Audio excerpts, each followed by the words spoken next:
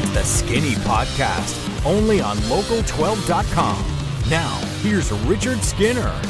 Welcome into the Skinny Podcast. It's the weekly potpourri edition. I'm Richard Skinner, Local12.com digital sports columnist and editor with Rick Broering. Each week we look at sports topics locally, some nationally. We got a gambling segment. We usually have an Ask Skinny Anything segment, which I don't think we're going to get to today because we're a little short on time. And we are doing this usually a day early. Usually we do this on a Thursday. We occasionally mix a Wednesday in, but with Thursday being opening day, we figured we needed to knock this out ahead of time just so when you start listening to some of our silly Reds predictions that we will make that we don't either look stupid or in hindsight. We got to get to is the Final Four for the NCAA tournament is set. The NFL draft about a month or so away and free agency kind of calming down around the league. There's a 17th game that the league has added into the mix, which still flummoxes me, but okay, keep adding games and making player safety a real issue. But we will start with, I guess, the Reds and the opening day stuff, Rick, because it is certainly something that we really didn't have last year until July. And it was funny when I think it was our station, Channel 12, put up the Tara Blake this morning, put up the last 5 or 6 opening day temperatures, because obviously it's going to be cold tomorrow, 39 degrees, something along those lines. You know what the opening day temperature was last year? 60. Try 89 because they played it on July 28th. Oh, well, I thought we were going like the actual, what would have been. Yeah, no, but think about that for a second. It's kind of funny. You're going from 89 on opening day last year to about 39, about a 50-degree swing. Now, it is a matter of about a 3-month swing, but we are going to have a full baseball season, and fans are going to be able to go. It's going to be great. Yeah, that was one of the worst stats I've heard brought up so far. Out of all the bad stats out there, comparing the July opening day point to the April opening day point and acting like that matters is a very stupid stat. Well, she did put up the last 5, and most of the other ones were in the 60s. So she's the weather girl. I'm criticizing you, not her. Oh, she's supposed to do that. You bring that up like I would care about that is ridiculous. You know me and my weather guy. You are a weather guy. I love in fact, I'm watching the Weather Channel as we speak. I believe that. Yeah, I mean, this sucks, right? I mean, the thing is, opening day, I always say this, it's not a good sporting event. No one cares about the sporting event. It's a great party. It's the event, yes. In Cincinnati. And with the DORA rules going into place, which they're always in place for opening day anyways, usually they make an exception. But this is one of the most fun events to be outside for. It's kind of the signaling of the start of spring. And for us to have such a cold day, that just sucks for the city, especially coming off a pandemic year. Yeah, no question. I was actually down at the ballpark on Saturday outside of it where I was taping something for our special that's going to run before the game at 2:30 on Local 12 is when the special runs. So I was taping a segment, and it was a beautiful day Saturday, as you recall. And that was kind of the opening of the DORA, being able to walk around with a cup.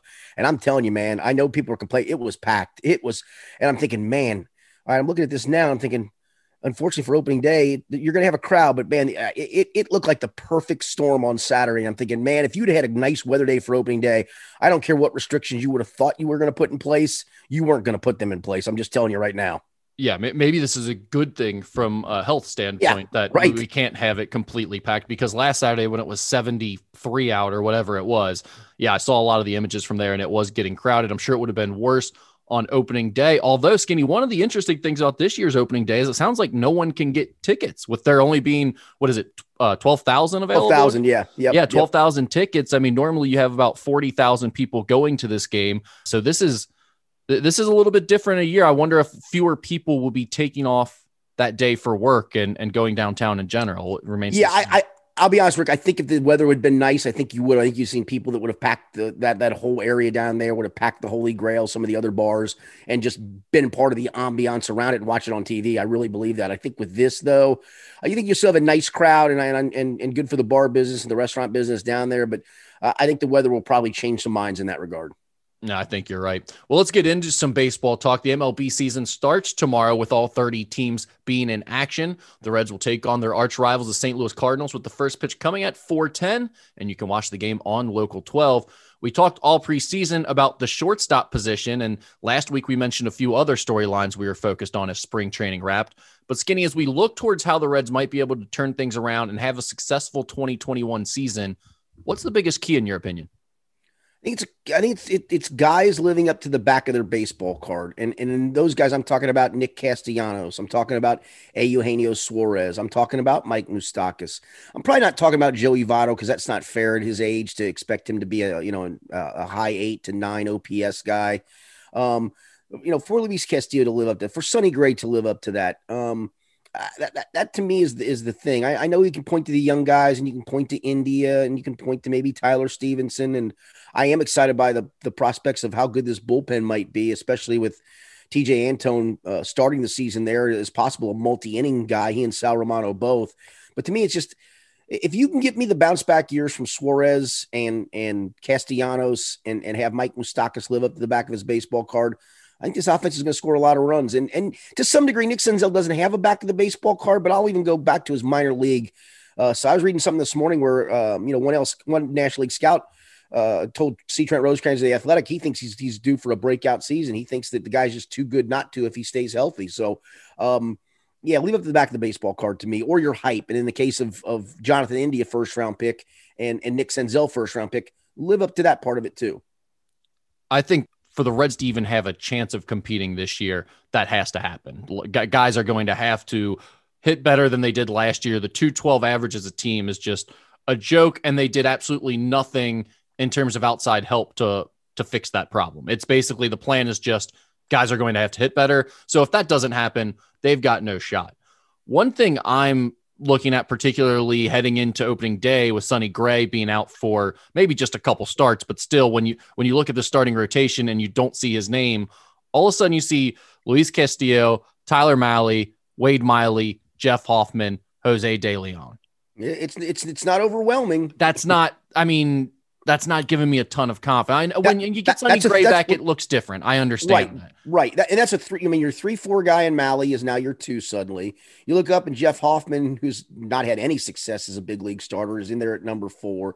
Jose De Leon, everybody's high on, but we haven't seen him.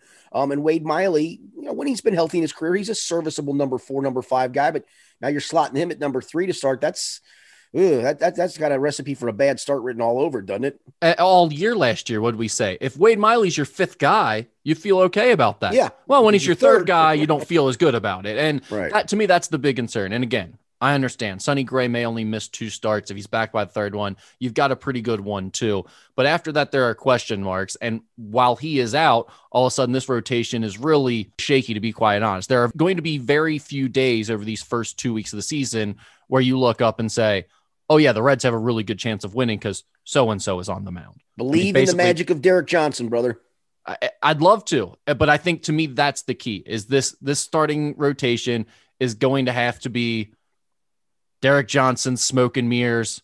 What's that? That's that chubby guy, Kyle Bodie, that likes the spin rate. Hopefully he's got that spin rate thing figured out this year because this starting rotation is going to need it, I feel like. And it just feels hard from my perspective to look at last year's team, see where they were at, which was just barely sneaking in thanks to the expanded field, and see, okay, they did nothing from an offensive perspective to get better. They didn't fix the shortstop situation, and they lost the Cy Young Award winner, and they're somehow going to be better this year. That to me is the thing that's just really difficult to get past. Is there's really no logical reason to think this team is going to be better than they were last year, other than some guys were in slumps last year hitting wise, and it was a short season. Yeah, and I'm kind of banking on that because I'm not asking these guys at age 37, 38 to play. I'm asking 29-year-old Eugenio Suarez, who got hurt before the season started and never got into the swing of it. And I'm asking for Nick Castellanos, who did hit for some pop, but seemed to fall in love with that and get back to being the 285 gap hitter who can hit maybe 20 home runs. I think he's more than capable of doing that. So it's not like I'm asking guys to suddenly take a big jump in improvement. And, and one guy did last year. I mean, I think Jesse Winker proved to be an extraordinarily capable bat. I mean, he was our leading OPS guy for the season.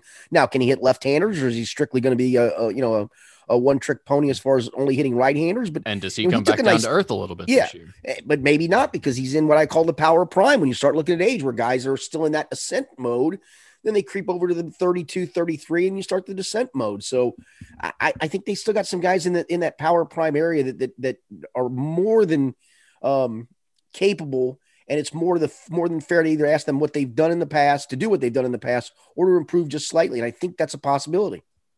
Well, the good news, I think, is that you look around the rest of the division and you're not out of it. I mean, you're not looking up at everybody else. You're kind of right there in the mix, probably, I'd say, dead in the middle of the NL Central this year. Does 87 wins win this division? That would hit the over for every team this year, according to the sports books. The highest of the Cardinals at 86.5 games. There you go. For win total.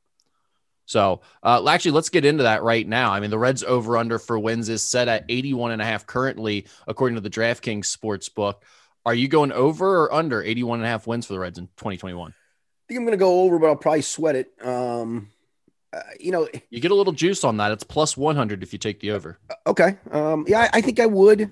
And I'm probably taking a bad roll of the dice in doing so. I heard this question asked in a different vein with our friend Mo Egger yesterday with Paul Daner Jr. And he said, listen, 81 feels right, which is kind of I think the Pacoda projections have the Reds at 81. Fangraphs has them at 81. So that seems to be in this number. Obviously, the books have set it basically at 81 and just a hair over at 81.5. That seems to be where everybody's projection lies, somewhere around the 500 mark, which means, you probably got a little leeway either way to go, right? Up or down. And the question was asked of, if you had to take one or the other, and I'm not telling you either one of these is going to happen, but if you had to take one or the other, is this team closer to a 90 loss team in your opinion, or closer to a 90 win team in your opinion? I think 90 loss without question. Do you really? Yeah. I mean, do you disagree with that? I do, but I do see scenarios where 90 losses is possible because we're talking about ifs, ands, or buts right now, and we haven't even factored in injuries. And I know, that's such a wild card you can't, but it feels like there's a slippery slope there of a couple of other injuries really puts this team on thin ice, especially when it comes to offense, if it's an offensive player or two.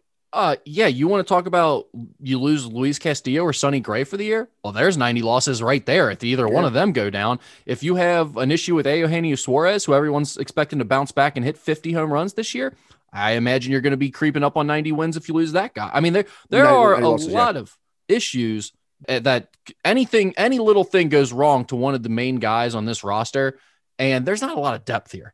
So I think you could very easily approach 90 losses. I'm still going to take the over, though. I predicted it on our Red Special. I said 85 and 77, and that's a leeway. You could get close to 90. I just don't think this is a 90-win team either, but I also don't think it's a 90-loss team. I do think it's somewhere in the middle. I think it trends, in my opinion, because of what I talked about, guys having those bounce-back years or hitting to the back of their card.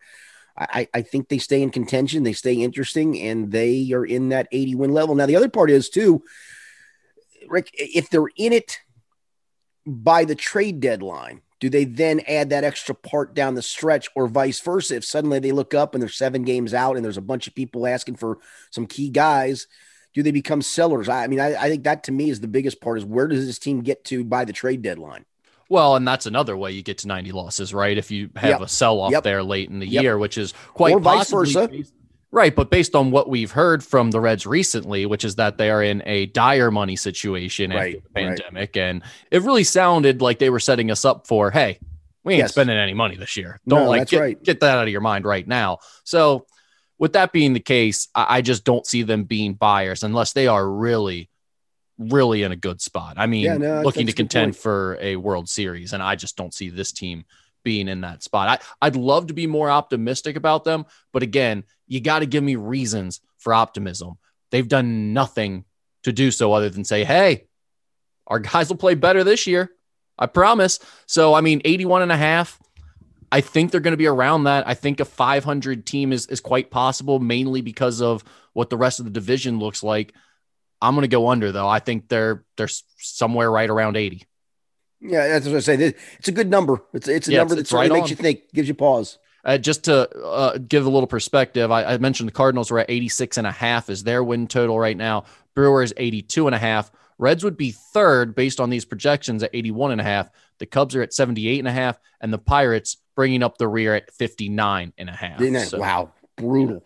Think about this. If you took that total over for the Pirates, they could still lose 100 games and you could still win your bet. I know. It's kind of tempting.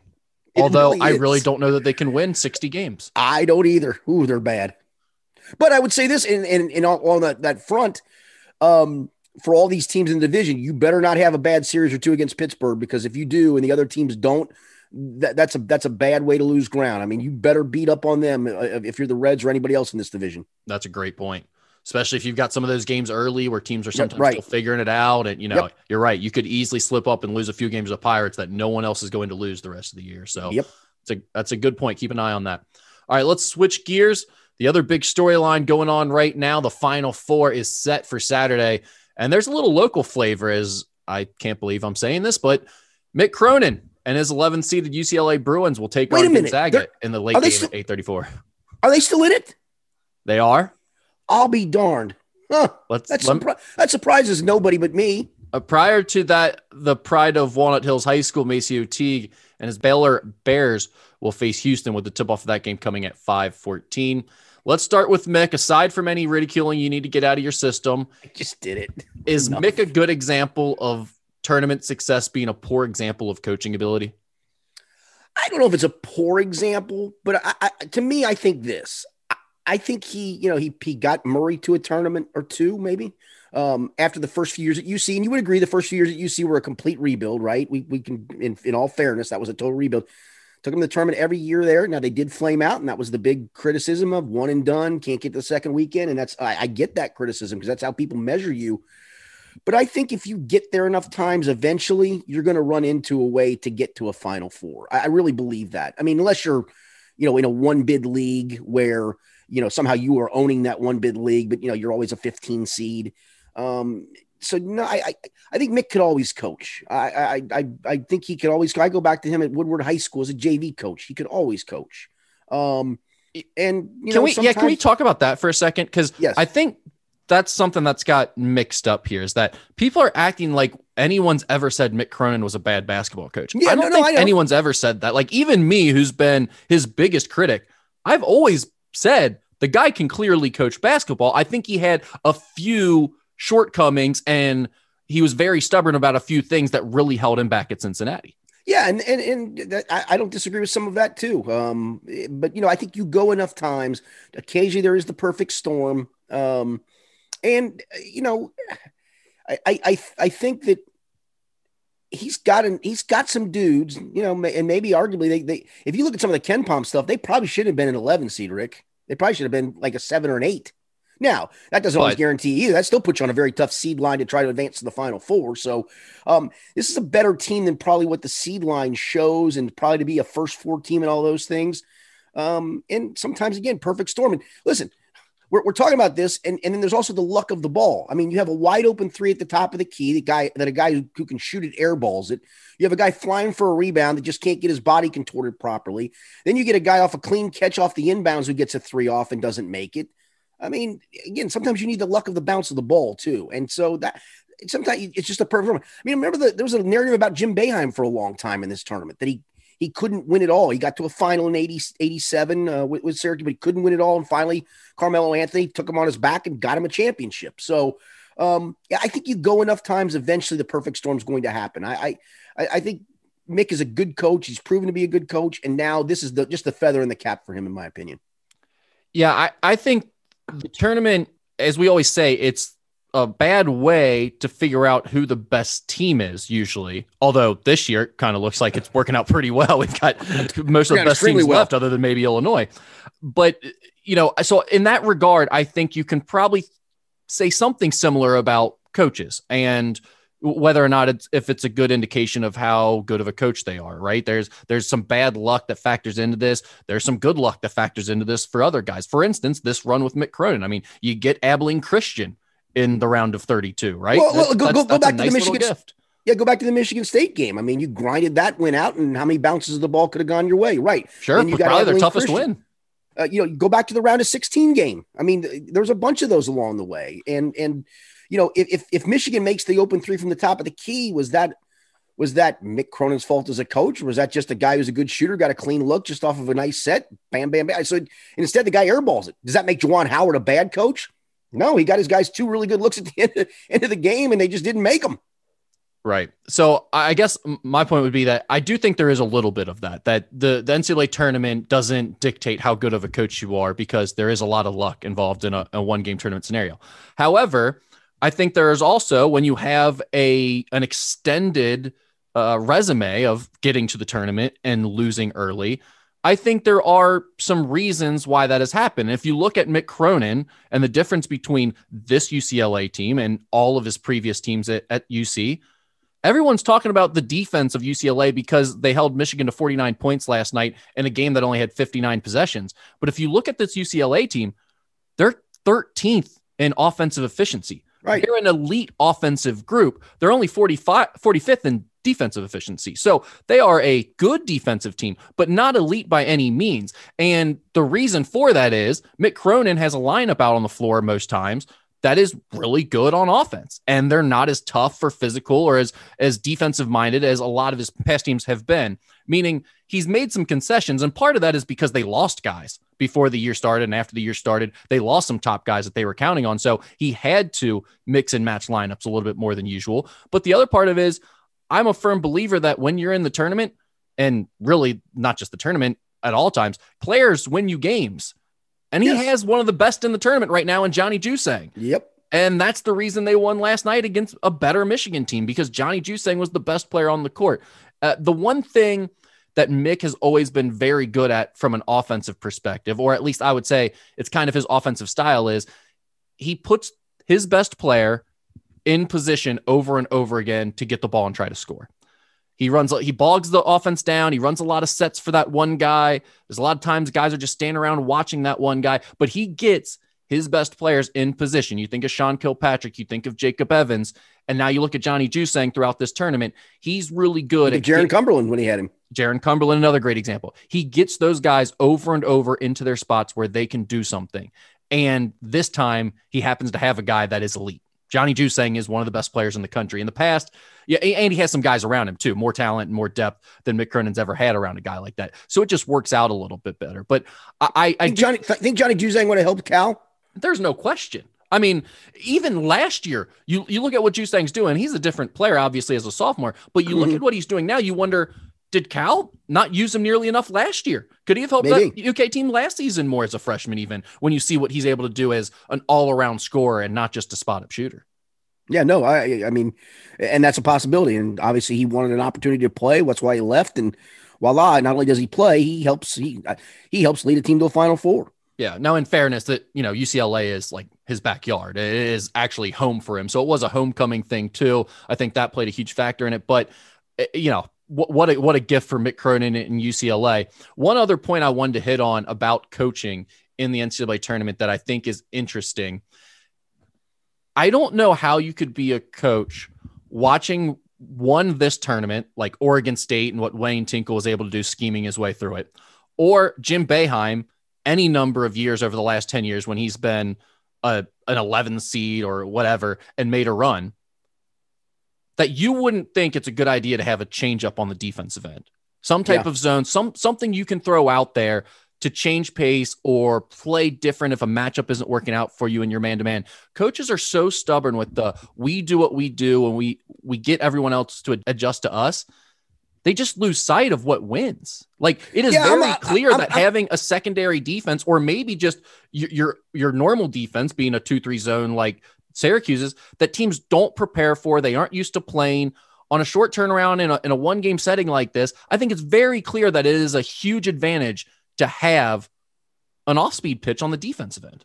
Yeah, I don't disagree with that. I'm a big believer in the do what we do. Don't worry about what they do, and let's just stick to our guns. And I think I've told you I'm a big press guy, and I like to mix up presses. But I'm stubborn with it, and even if I'm not getting anything out of it, I eventually have to have a coach come down to me and go, "Dude, we're not getting anything out of it. Get out of it." And usually they're right. I'm not a big zone guy, but there's been a couple times where I've even turned and gone, you know what, I'm gonna have to swallow hard and do it because we cannot guard them off the bounce. Let's zone it up. We don't scheme. We really don't rep it much, but yeah, occasionally you got to swallow. Sometimes I think it's a pride thing too. I think Jim Boeheim, for him, it's pride and joy is that 2-3 zone in the way they play it. And yeah, sometimes you just got to swallow hard and go, you know what, we're getting nothing out of this. They're carving us up. Let's do something different. Well, and he doesn't. I mean, he sticks to his zone. I know but his base defense is the knuckleball. He is throwing the knuckleball every single game, so it's already kind of a built-in different pitch, right? He is, and it's not a standard 2-3, obviously. It's right. got I mean, principles to it, all those things. But still, the thing is, when you're going into that, you're not worried about every time down the floor wondering, is he in man or is he in zone? You know exactly what they're going to be, and you know kind of how to attack. I mean, honestly, if you go back to the West Virginia game, West Virginia knew how to attack it. They just put the wrong guy at the foul line to attack it. Sure. But again, it goes back to it's something you haven't seen yet. Whether you're in the tournament, you haven't seen anyone else play that, or most of the regular season, you're just not working against that defense all the time. And I think and usually that really gives people trouble. Well, yeah, they recruit to it. They do a good job. But look, they struggle all season against ACC teams that are used to it. Right. That have prepared for it and know how to attack it. But then you get in the tournament against a team that, hey, we haven't played Syracuse in, a decade or something, whatever it is. And they're just not used to playing against that style. They haven't prepared for it. It screws them up early, but we're getting too stuck on Syracuse. I just mean more from a perspective of like Oregon State to me is the best example of this year. They even against Porter Mosier, Wayne Tinkle schemed his ass off and took it to the golden boy of college basketball coaching, Porter Mosier, just by switching defenses, getting them out of what they want to do with their half court motion stuff and doing a good job of attacking them on the other end. So I think those are my two big things is that one, what Mick has changed, and partly because he has the talent to do so, to letting your best offensive players make plays, even if it comes at the expense of your defense, to me is the best way to win in the tournament. And then second, being able to coach to your talent and your personnel and the matchups that you're seeing and having that off speed pitch as a defense is a big deal in the tournament as well. It's one thing I always thought made Chris Mack really good in the NCAA tournament. He would have some years where his team didn't have a great regular season, but then the Matt Stainbrook year where they couldn't guard any ball screens and they started using that 1-3-1 and they go on a big run using that 1-3-1 defense in the tournament. It kind of became more of their base defense once they got into the postseason. I think things like that are a big deal in the NCAA tournament. And I don't know how you could watch this year's tournament with all the upsets and everything else and not think that you need to be adaptable and able to adjust when it hits the postseason now. Unless you're Gonzaga and you just put 90 points on the board every night.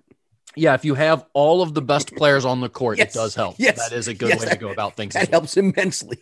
That's a good transition to the next thing I wanted to ask you. Can any of the teams left, Baylor, Houston, or UCLA, beat this Gonzaga team? I guess Baylor can. I'm one that didn't think they'd get to the Final Four, and I don't know why. Maybe just the way the regular season and the conference tournament went for them just made me doubt them. But their guards are good. I think after they had their break, they came back and they weren't quite the same team for a while. Right. But now they're looking. I mean, everyone said it, but they do look more like the team we saw early in the season before they hit their little and the funny part was, and this doesn't happen very often, as you know, in the AP poll, because there's always so much fluctuation. I mean, they were 1-2 for how many weeks this year, right? I mean, it was the two of them for the longest time until Baylor did start to lose and the poll started to fluctuate a little bit. Gonzaga obviously stayed at number one throughout, but in really large part, these emerged early as the two best teams in the country. The only waiver to it was Baylor wobbling, like you said, when they came back off the COVID break. But I've heard some people talk about maybe the loss in the Big 12 was the best thing for them to get them a little recharge, just get away from it and get focused on the tournament. And they've played extremely well. I've been impressed with them, and I'm one that doubted them. I told you before the tournament, I thought the two sure things for me were Illinois and Gonzaga making the Final Four. Other than that, I thought it was a crapshoot. And Baylor's not backed into these wins, man. They've been fairly dominant. So I don't see Houston doing it. I don't see UCLA even coming close to doing it. The run, I mean, it's been a great run. It would be a shock of shocks, in my opinion, because they're just not going to score enough. I think Baylor has a fighting chance. But the funny part to Gonzaga is, I mean, every win's been a double-digit win, and I don't care who they've played, how it's gone. You do that, man, you're proven to be damn dominant. And all you have to do is, I mean, that's the thing, Rick, they so pass the eyeball test. It's absurd. I mean, they're just so good offensively. You're not going to get consistent stops against them. You're just not, unless they just have one of the worst shooting nights that they could ever have. And even then, I think they've got answers for that by pushing pace, playing through Timmy. I mean, they've just got every answer you can want. It's hard to explain because they're so efficient and precise with their passing, but yet they play at a different speed. It looks like, right? It really does. It looks like they're at a different speed than everybody else. That's exactly what I was getting ready to say. It feels like they're always on tilt in a pickup game, like it's open gym. Yes. Yet they're so precise and efficient with all of it. It's really a weird vibe. But you're right. I mean, they are so much more fun to watch than any other team right now in the tournament because of that. Just the entire game, it feels like they're always running at you and attacking, and they're not always playing super fast. I mean, they typically are pushing the pace as much as they can, but even when they reset and work it through their half-court offense, it's like all their guys just have a different pop and pace to the way they go about attacking you. They all just feel like oh, at any point we can just throw a backdoor cut for an oop or launch this three and pull up on you. It's like everyone out there has so much confidence and they're just a really fun group to watch. I just think that the reason that Baylor would not be able to beat Gonzaga, I know everyone's saying that's the best matchup because they have the perimeter firepower, but Gonzaga inside, I mean, they shoot such a high percentage around the rim, and Baylor just doesn't have the same size inside. I mean, their big men are not what Gonzaga has. Yeah, but to me, though, I mean, you got to make a case for somebody. I don't think there's no way you make a case for UCLA pulling this off. And for Houston, I mean, they live on so much on the offensive glass. I don't see them dominating the offensive glass like they do against other teams. I don't see them doing it against Baylor, to be honest with you. No, I agree with that. I think if I had to give, I don't think Houston is going to beat Baylor either, but if I had to give any team the best chance of beating Gonzaga, I actually might say it's Houston because I think you've got some guards that are monsters. I mean, Dejan Jarreau could theoretically have just a monster game and play with Jalen Suggs. Quentin Grimes on the wing is just incredible, and he can really catch fire from the outside. And but man, they have some empty trips, though. Possessions. You're right. No, I'm with you on that. They really do. But inside, though, they'll bang with you. I mean, they can really rebound. So I think that would give you a little bit more of a chance, a fighting chance there. I don't think any of these three teams, to be quite honest, can beat Gonzaga. If I had to give one team the best chance, I guess I'd say Houston, but I don't see it happening for any of these teams. Yeah, I'll give Baylor the best chance, but by best chance, what are they going to be? Probably a 7.5 point underdog. And I think I'd tell you I'd lay the 7.5 right now. Well, I said last time we talked that I was wondering if there would be a point spread within double digits, and we've had it now twice, but yeah, both of them shouldn't have been. I mean, it was pretty clearly, pretty much the same game back-to-back times. So I would agree with you that I could see them being probably double-digit winners in each of the next two games, Final Four and the championship. It'd be quite a run for an undefeated team. And then we can talk about this next week when this is all over with. And then where do you put them on the pantheon of great teams? I mean, they certainly pass the eyeball test. Yes, they do, especially in a year where I don't think there were many other great teams. No, right. Agreed.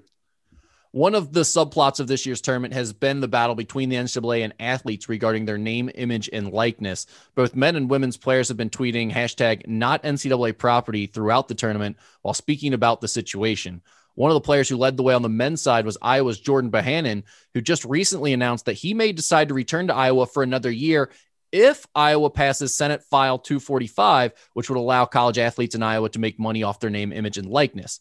6 state legislatures have already passed NIL laws, and an additional 13 introduced them in 2021, according to Sports Illustrated. Florida's name, image, and likeness law will go into effect July 1st, making it the 7th state to enact legislation. Skinny, I'll ask you, do you think we've hit a turning point in this battle and the players have finally created enough momentum to get the NCAA's name, image, and likeness rules changed? I sure hope so. And I would say this, in those states that don't, I think eventually you're going to be in a compromised position for the states that do, because they're going to get all the good players, right? Well, but we still need the NCAA to approve it too. Well, that's true too. And that's the other side of this. They pushed that back in January when they were supposed to approve it. And I don't know why they're kicking and screaming with this. The money's not coming out of your pocket, so why are you worrying about this? I don't get that. They are literally fighting the idea that they would have to share the potential of profit. These players aren't taking away profit from the schools directly. Right. It's the potential that they might take some ad or promotional dollars that you could potentially get. I mean, it's really honestly, you're sharing a percentage of the pie that you don't even have yet, basically.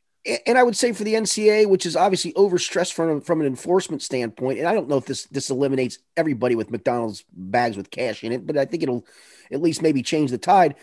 Maybe if you just stop worrying about it, maybe that stuff stops happening because these guys can go make legitimate money as opposed to getting illegitimate money along the way. Then you don't have to sweat at NCAA. You don't have to worry about school A cheating, school B cheating, school C cheating, and throw your hands up and go, we can't do anything about this. Well, okay. I mean, this is almost a remedy for you.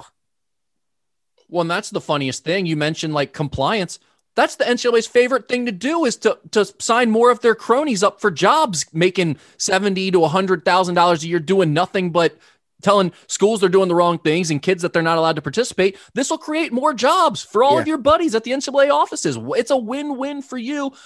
Now, if these rules do get passed, then it's going to be a situation where, I mean, it's highly restricted. They're saying you can't use your school to help yourself make money. The school can't be featured in any of your promotional stuff that you do. And the payments, the way you can make your money, it's all going to have to be very above board, above the table. It's all going to have to be legit money. What I really want here is when somebody hits a buzzer beater here in the Sweet 16, I want that dude to be able to put out his Venmo on Twitter and everyone just sends him money. Like, wouldn't that be awesome? Wouldn't that be a great viral moment? And if after these games you heard, oh, so-and-so made that game winner last night, and then the fans at Abilene Christian flooded him with $150,000 via his Venmo account. Wouldn't that be a great viral moment for sports? I think that would be really fun. Yes, it will get abused. Who cares? The biggest schools are already getting all the best recruits. What does it matter? Yeah, I'm not one that would pay someone for that because I really wouldn't care, but I get your point. And neither would I, but fans would. Sure. And the other part too is this whole selling of highlights that what do you call the non-fungible token thing. I mean, that's your highlight that you could create and make money off of the highlight. Now you can also, if you can't use this, that's fine. Then you know what? You can probably Photoshop the name off of it and it's still going to have your team colors, whatever. I think the whole thing is just silly. It really just, again, let them go make whatever money they can make. Who is it hurting at the end of the day? Honestly, again, I'm not going to pay $5 for Fred for making a game-winning shot for good old State U because I really don't care enough to give Fred his $5. But you know what? I know some people will. And if Fred can make his $5 here and his $8 there and his $13 there, and he looks up and he's got $23,246 after one shot made in the tournament, good for you. Well, think about when we had the Andy Dalton touchdown. Right. Put the Bills into the playoffs. Yes. And the good that did. Remember all those Bills fans that just flooded his charity with donations? That's what I'm talking about right here. Those viral moments are great. And you could just take, like, what if a kid from an Abilene Christian, for instance, or one of those other small schools had their big moment and then they made a bunch of money? Because guess what? When they got there earlier in the year, they probably didn't get any promotional deals for playing for Abilene Christian in town. They probably didn't make much money throughout the year, but that one opportunity, if they made a bunch of bettors throughout the country, all this money, you could see people tipping the kid and giving him some money. I think that would be awesome. Now that's not going to be allowed. And the thing I'm concerned about when they say you're not allowed to use your team to promote yourself is, does that mean these kids can't be influencers? Does that mean they can't have a YouTube channel promoting, like doing a daily vlog showing what the life of a student athlete is like? Because that is, in my opinion, the biggest opportunity for these kids to really make a career path for themselves and really make some money going forward, even after their playing days, is by building a following. And that brings it back to the original question of, do you think we've hit a turning point? I think where the NCAA really screwed up and why this is probably going to go through now is because of the way they handled the women's tournament. And all the issues they had by doing the giant weight room for the men's tournament and doing essentially nothing. They had like 6 dumbbells for the women. Exactly. Which was like just an absolute joke. How are you so stupid in this day and age when everyone has a social media account that they're just going to post that type of stuff? And the food discrepancies between the two tournaments, like that to me is what's really going to screw the NCAA in these negotiations, because they've really pissed some people off in a year where everyone, they've got equality on their jerseys and all this stuff. And then they're pulling that. I think they're going to have to do some overcorrecting here, and it's probably going to lead to them changing some rules. And the most fascinating part about all of that to me is I just saw a report this week that said out of all the teams left in the, I believe it was Elite 8, maybe it was Sweet 16, but I think it was Elite 8, men and women's, 8 of the top 10 athletes still left in terms of their social media following were women. Wow. Athletes. So the people who have the most opportunity to profit here off of their name, image, and likeness are the women. The girls that have over 500,000 followers, like Paige Beckers from UConn, they can be legit influencers. I mean, the estimates were that they would be making over $600,000 to $1 million this year off of sponsorship posts on their Instagram accounts or on TikTok. I mean, this is real money and real opportunities for some of these kids. And on the women's side, there's not that NBA or overseas money for them to go make the same way there is on the men's side. Yeah, the WNBA money is not even comparable, not even close. And understandably so, but not even close. Right. They could legitimately carve out a bigger career path for themselves as a YouTuber or an Instagrammer or what have you by playing college athletics. If you give them that opportunity, to me, it's just a no-brainer. You got to fix this. You got to make it right. And I think we finally might be at that point, if nothing else, than for the reason that the NCAA was so stupid to screw up the two tournaments and offer slightly better food and a decent weight room. And that's where I go back to the simplest part of all of this. Who is this hurting? Give me the downside. Yeah, it's just control. It's just control over the student athletes, if we're being honest. Yeah. But you're already losing that with the transfer portal. So you might as well just rip the Band-Aid off altogether and screw it, right? All right, Skinny, let's get into our betting segment and wrap up this talk about the NCAA tournament. Just an absolute brutal week for your boy, which everyone has made me well aware of. You and I were on opposite sides, my man. We were. It worked out well for you. Not so much for me. My text messages, my mentions on Twitter, they've made me fully aware of that. I was 3-5 last week. I'm now 18-26 in basketball. You are 6-2, which brings you to a winning record now. You are 23-21 overall through our brief basketball portion of the betting segment. All right. We've now got a Final Four matchup of Baylor, a 5-point favorite over Houston. 134.5 is the total. Give me your pick on the side and the total, Skinny. I'm going to go Baylor and the over, even though the over part is the one I think I'm going to end up sweating for some reason, just because, as I mentioned, Houston seems to go through some empty trips and the whole stage of the Final Four. I think Baylor wins this game handily, double digits. I'll go Baylor, and they can score too. I'm going to go Baylor 74-63. So Baylor in the over for me. All right. I'm with you on the total. That it's just a tough number right there. And these two teams are hard to predict because Baylor can really score. Tough to predict a total, but I'm going to go over on that 134.5 too. I'm going to pick Houston though to cover the 5. I don't think they win the game. I think Baylor pulls off the win, but I'm going to go Houston in the point. So Houston +5 and the over is the play for me. Yeah, and I'm saying this despite the fact that I did cash a ticket on Houston going to the Final Four. I had a future bet on them, so I should feel good for them and like them, but I really don't care about them anymore. So I'm going with what my head says. I'm going with Baylor. All right, we've got Gonzaga as a 14-point favorite in a Final Four game over UCLA. The total is 146 in this one. I'm taking the points. I'm going to probably regret it when they win 85-53 because that's probably on the table. But I mean, UCLA is because I don't see why the MO should stop now. And kind of like when I took Oregon State in the game against Houston the other night on a different game I'm on. It's just I just rode that wave of them gritting games out. And yeah, I got a late backdoor cover because I was getting 7.5 and the kid banged the 3 at the top of the key, but. So I think UCLA just grits its way through it where it's maybe a 7-point game at the half. Gonzaga still is going to win this, and I think it win it comfortably, but that's a pretty big number to me. I'll go Gonzaga, and I think Mick will try to limit possessions. I'll go Gonzaga 78-68. So Gonzaga and the under. Well, you're saying UCLA and the under. Yeah, I'm sorry. Yeah, UCLA. Gonzaga to win the game outright by 10. Yes, UCLA in the under. Right. I'm going Gonzaga here. First of all, why stop now? I've been betting Gonzaga to cover the spread on all these double-digit spreads. They've been doing so. And I've been betting against Mick to lose this whole time, and he hasn't done so. So here's your perfect storm. Right. Something has to give, and I can't stop. I'm addicted to betting against Mick Cronin and letting him just take my money. So I'm going to keep it going. Gonzaga -14, and I'm going to go with the over here. Gonzaga – here's the thing about the Michigan matchup for UCLA that was perfect. Michigan wanted to play through its big men, especially without Isaiah Livers. They had limited offensive firepower, and they liked playing through their bigs, which meant that UCLA was easily able to grind that game down to a halt and play at Mick's perfect, ideal pace for that scenario against a team that was probably a little bit more talented than his. Gonzaga ain't going to let you do that. You can't stop them from pushing the ball up and down the court because they scored too well. They don't have empty possessions like Michigan was going through. It's just going to be a different game. I'm going to take the over here because I think UCLA actually can score a little bit. They won't be able to take Gonzaga out of their transition stuff. So I think it's going to be actually a pretty high scoring game, and it'll go over that 146. All right, there we go.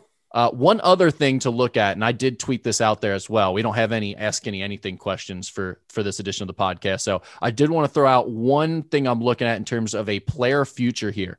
Jalen Suggs of Gonzaga is currently sitting at plus 750 to win the NCAA tournament's most outstanding player award. And I mean, you look at Jalen Suggs' tournament to this point.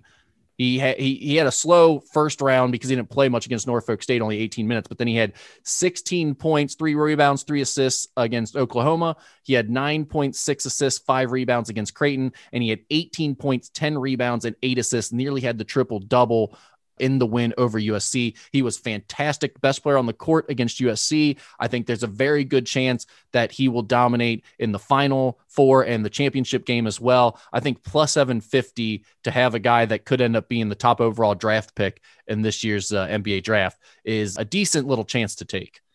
Yeah, I asked you, and you said both Corey Kispert and Timmy were plus 350. Yeah, the Baylor guys' value wasn't very good, right? Most of those guys are 4.5 to 1, 5 to 1, maybe. Yeah, Butler is 4 to 1, Teague is 4 to 1, Davion Mitchell is 5 to 1, which he's been great too. He has been there, but I don't see the value there is the problem. If you gave me $50 right now, I think I'd put $30 on Timmy at 3.5 to 1, 30 to win a little over 100, and I'd put 20 to win, 140 on Suggs. I think you're right. It's great value. I can't take a UCLA guy. I mean, I guess if I wanted, maybe I'd throw $10 on Johnny Juzang just if he continues to run, because I'm going to guess, is he double digits? I'm assuming. Yeah, Juzang is 16 to 1. But again, they have to win a game. He's not going to win most outstanding player in the semifinals, right? Yeah. And that's where, I mean, I guess maybe I'll put 10 on that for just in case something goofy happens. But honestly, if you gave me $50 right now, I think I'd split it 30 on Timmy to win 100 and something, and 20 on Suggs to win 100 and something. And I'd come away with at least a $60 profit if either one. I think at that point I got 2 really good choices to win the most outstanding player.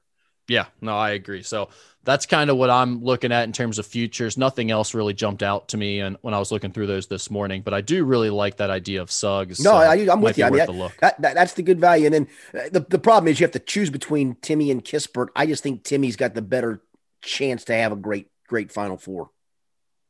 I agree too. And he's kind of been the darling of this year's tournament in general. They're showing him so much on TV. Announcers clearly love him. So no question. I think he's the media darling to an extent. So I think he's probably odds on favorite right now. Yep, I would agree. All right, Rick, enjoy it very much. We'll be back probably at our normal spot next week on Thursday as opposed to Wednesday. If you're going to opening day, bundle up. If you're not, drink safely, drink wisely. Don't drink too much and stay warm because I cannot believe we're going to have a 38-degree opening day. Ooh, man. Hot meat kettle. Do as I say, not as I do. That's right. I mean, that's kind of how I parent. Okay. Rick Broering, I'm Richard Skinner from the Skinny Podcast, the weekly potpourri edition.